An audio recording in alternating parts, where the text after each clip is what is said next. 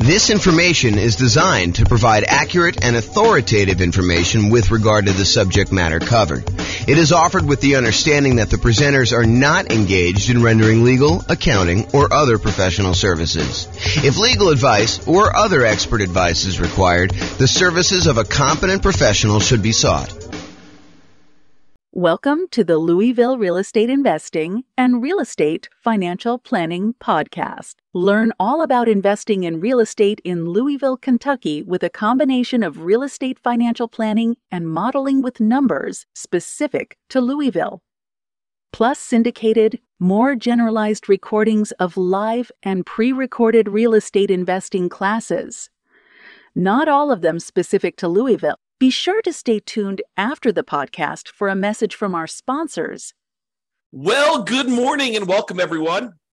I am your host, James Orr, and I have a really exciting class to share with you today. I just worked on massively overhauling and improving this tool that I've had for a while. I've used this in a bunch of classes previously. The first version of it I got from, I believe I got from Terry Evans, a lender here in Northern Colorado. And since then, I've modified it pretty significantly, so it's probably unrecognizable to her. But originally, I think she gave this to me to kind of explain how some different loan programs worked. She's a lender here, and I was a real estate agent at the time, although I still am a real estate agent, I'm just not active. However, I've used it in a whole bunch of classes to kind of show how different loans compare and how the monthly payment on different loans compare so that we can evaluate as real estate investors which one of the different loan programs, if we're considering all these different options, which one's going to give us the most cash flow. How can we improve cash flow the most by choosing which loan we pick? And so today's class is the loan comparison spreadsheet for real estate investors. And I'm really excited to show you my latest version. And here it is. So this is a brand new, cleaned up, visually improved version of a spreadsheet that you can use to compare different loan types and mortgage insurance comparisons. So it's your way of kind of like evaluating which loan to do. And I've highlighted which fields you should be filling in. Of course, you can go and modify other parts of the spreadsheet, especially if any of the formulas change over time, you need to kind of update those. But for the most part, you should be able to, and let me know if you can't. Now, Ken, we'll update it and make sure that we kind of make it right over the time, because this is brand new. But you should be able to just update these fields, the ones that are highlighted in bright red, and be able to modify it. So let me walk you through what's going on here so that you can understand why this is powerful. And then I'll show you some of the outputs that you can do. So the first thing is you're going to want to put in the purchase price of the property that you're considering buying. Then what you're going to want to do is you're going to want to call your lender, and you're going to want to ask your lender what the different rates are for a variety of loan programs for your specific credit situation. You know, for the sake of classes, I used to put in here the credit score used in order to get the rate, and then the minimum credit score required in order to get that particular loan. Those are like the two lines at the bottom. However, for you, when you're going to go call your lender and work on filling this out, you're going to want to have them run it with your specific credit scores for your situation. So don't just go ahead and say, hey, give it to me for the credit score of 660, because that's not going to be appropriate for your situation. You want to use your exact number. There was something else I was thinking. Oh, one other thing I want to mention is please don't just send this over to your lender and ask them to fill it out for you. You should get on the phone and you should talk to them and find out like what the differences are between, you know, doing this loan program and this one, and, you know, how they're feeling about pricing. You should call them and have a conversation. Don't just send them the spreadsheet and ask them to fill it out and send it back. And definitely do not send this to like 3 or 4 or 5 or 10 or 20 lenders and have them all fill it out so that you get a whole bunch back and you can kind of shop them. That would be inappropriate. That's not acceptable. So please don't do that. Okay, so with that being said, you're really focusing on filling these red areas in, but I'm going to walk you through what's happening. So you're going to call your lender. You're going to say, hey, if I were to get a 3.5% down, that shows you right here how much it is, 3.5% down, a FHA loan, what is the interest rate today for doing that? And they're going to tell you, you know, whatever it is. It's 6.5% or something like that, whatever they tell you. And you're going to write down the percentage here in this red box. And then you're going to ask them, hey, is the monthly PMI rate on that one still 0.55%? And it depends on like which version of FHA you're doing. But for the most part, if you're doing 3.5% down, it's going to be that 0.55%. That usually doesn't change. Although it changed recently, but it's changed for everybody. It doesn't change like daily. So you're going to tell them that. So you're going to get that number here. And so what it does is it then calculates in, hey, look, if you're getting a $450,000 property, that means you're going to put $15,750 down. That means your loan amount is going to be this $434,250. You're going to have a certain amount of money that you need to pay in as an upfront PMI fee, mortgage insurance premium. So FHA loans have an upfront fee that you pay. And so you're going to pay that upfront MI fee in order to do that. And so you're going to roll that into the loan in our example here. And so the total amount you're borrowing is this $441,849. And then this is your interest rate, and this is your monthly PMI rate or mortgage insurance premium rate for FHA. It's just called something different.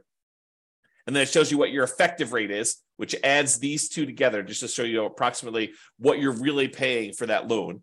And then it shows you calculates your principal and interest payment, what your monthly mortgage insurance premium is, basically takes this number and does that. It estimates your hazard insurance. You'll notice the insurance is going to be the same all the way across for all your properties. You can change that and do that. In fact, maybe I should make a note to make that a field that's editable. This is what happens when you make improvements. I'm going to make a note. Note to myself. So hopefully I'll make that change before I get it up. And we will take care of that. Well, let's see here. So MIP. I'm sorry, not MIP. This is the hazard insurance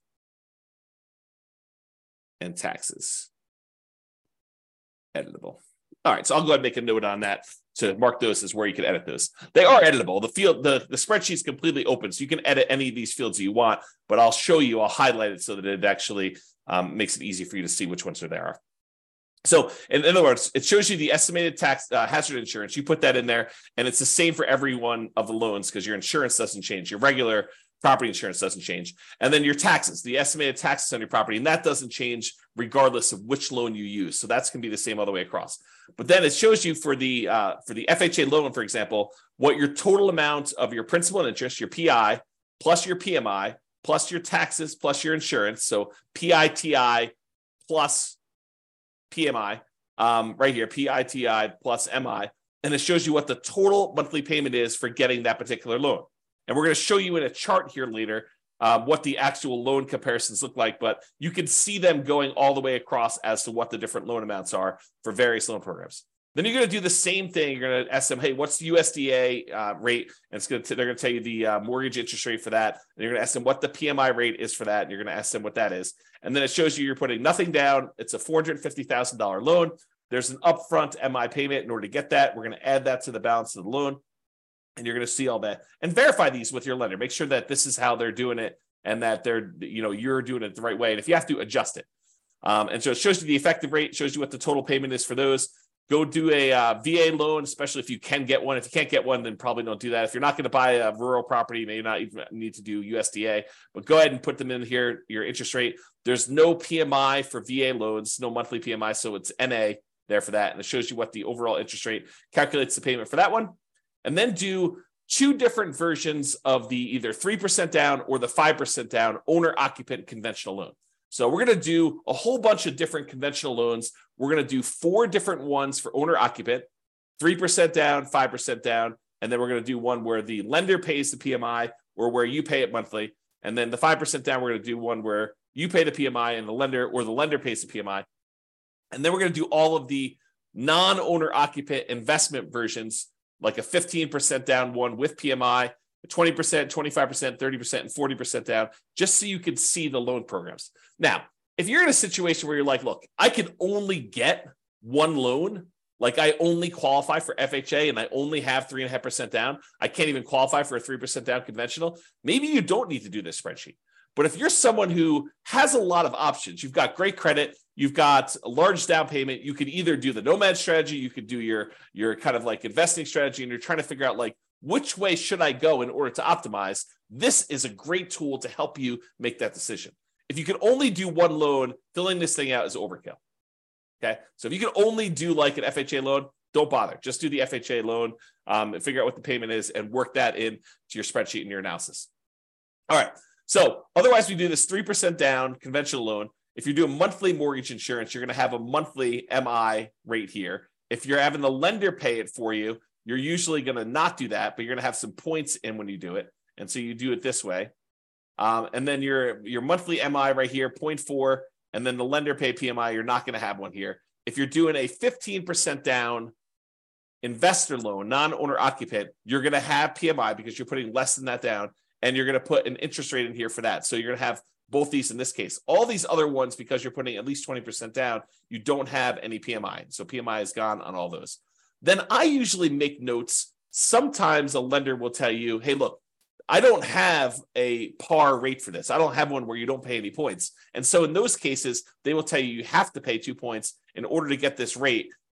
You're not able to get a rate where you don't pay points. And so you can put in notes here just to say, hey, how much the points are, just so you can see it. It doesn't get factored into any of the calculations because this doesn't include like closing costs per se. It's only calculating like PMI on your loan and your monthly payment. So I want to make a note though to remind myself, hey, this thing costs money in order to get this rate. And so it's not quite apples to apples when we do our comparison. All right. And you'll notice this one says par, showing you that they didn't require points on any of those, which is pretty normal for me. But I added this just to kind of be able to have a spot for putting notes in. Okay. So then it calculates all the payments on those. Now, what I'm going to show you next is this takes this particular table, all the inputs that you had here in order to do this, and it shows you the relative sizes of the monthly payment. Okay. So if you had a property, a single property that you were considering buying, and you use any one of these different loans, this would be your monthly payment on the property, and the income on the property would be the same no matter which one you did. So any ones that are lower here are going to improve cash flow by that amount. So for example, we look over here at FHA, and we can see the FHA loan is whatever this happens to be. We can look back here at the table, $29,335. So you can see that the monthly payment on this FHA loan is $29,335. But if we went over here, we could see that getting a investor 30% down loan, putting a lot more down, improves your cash flow by a considerable amount. So the 30% down is $23.96. So it's like $600 or so better for you to put 30% down. But there's some that are super interesting. For example, you might be thinking to yourself, hey, what is the difference in monthly payment between putting, 5% down where I'm paying monthly PMI, this kind of orange one here, I think is that one. This is FHA, this is USDA, this is VA, this is the 3% down pair, this is the 5% down pair. So this is 5% down where you are, this is the 5% down where you are paying the monthly PMI. How does that compare to buying a property with 15% down? So this is the 15% down loan. So getting a loan, this is what's interesting. Getting a loan where you only put 5% down and you move into the property and you're paying the monthly PMI is actually cheaper than you buying a loan with 15% down where you have monthly PMI. And you can see because this monthly payment is less than this one. This one's taller. And this is your 15% down investor loan. And so you might be saying to yourself, hey, so how much better is it to put 20% down? Well, here's the 20% down one. And if we had gotten a VA loan, if we were to put nothing down, the difference between putting nothing down and putting 20% down is not as much as you might have thought, because the VA loan is such a great loan to be able to get. And you can see that here in this chart. There is a difference, but it's not this massive difference that you might have expected. So we can now visually see that getting this VA loan is higher than putting 20% down and not having PMI. However, it's not as big of a difference as you might have thought. Okay. And then if you want to, you can also just break out and say, okay, I'm definitely doing owner occupant.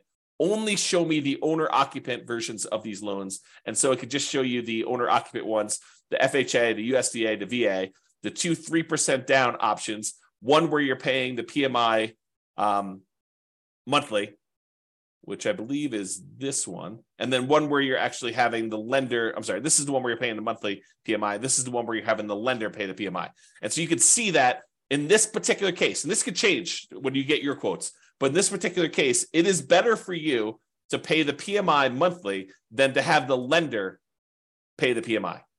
to actually take a voluntarily higher interest rate. And that can differ. So if you call up on another day, it may be reversed. And that's why you need to do it both ways and to evaluate it. And then even if it is better to have the lender pay the PMI, realize that this loan, the one where you pay it monthly, at some point, the PMI will drop off and your cash flow on that property will improve because it then would no longer include the PMI once you get below that 80% or 78% loan to value, depending on what your lender is telling you. Okay, so realize that this can improve over time. And so even if this one was better, the one where you voluntarily have the lender pay the PMI and you take a higher rate, that never goes away. And so even if this one was a little bit better, the one where the lender paid the PMI, you may still want to take the other one if you do the math and figure it out. Okay. And similarly over here, it shows you the 5% down where you're paying the monthly and the lender paid. And one of the things I'll point out to you here is, and this is usually true, although you need to actually do your own numbers to see, look at the difference in payment between doing 3% down, where you're paying the PMI monthly, versus 5% down. And that's why it may be to your advantage to actually put the extra 2% down. Figure out a way to do it. Wait longer, save up more money, and do the 5% down. So in some cases, it may be better for you to go and do that. Okay? And you can see the difference here. All right?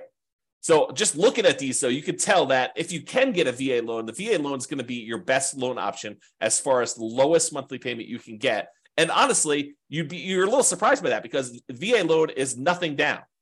So you're thinking, wow, so my payment is actually lower by putting less down than doing an FHA loan or doing these 3% down or the 5% down options. It's actually better. Yeah, that's one of the reasons when we talk about the preferred loan order, we tell you, look, we prefer you to do your VA loan first if you have VA loan benefits. If you're not a veteran and you can't get the VA loan benefits, then can't do what you can't do. Okay, but if you can, that's why we talk about doing that one first, especially doing it with a large multifamily property if you can, buying like a duplex or a triplex or a fourplex and maximizing that loan size because the payment's going to be the best option typically when you do these VA loans. All right. So this is the owner occupant versions of this. Then these are the non-owner occupant versions, the kind of investment loans. Okay. So this shows you if you put 15% down and you paid PMI. This one shows you if you put 20% down, 25% down, 30% down, and 40% down. Now, in some cases, the difference between the 20% and the 25% is more extreme. I would say most of the time, you're going to see a much bigger difference between these two than what we're showing here.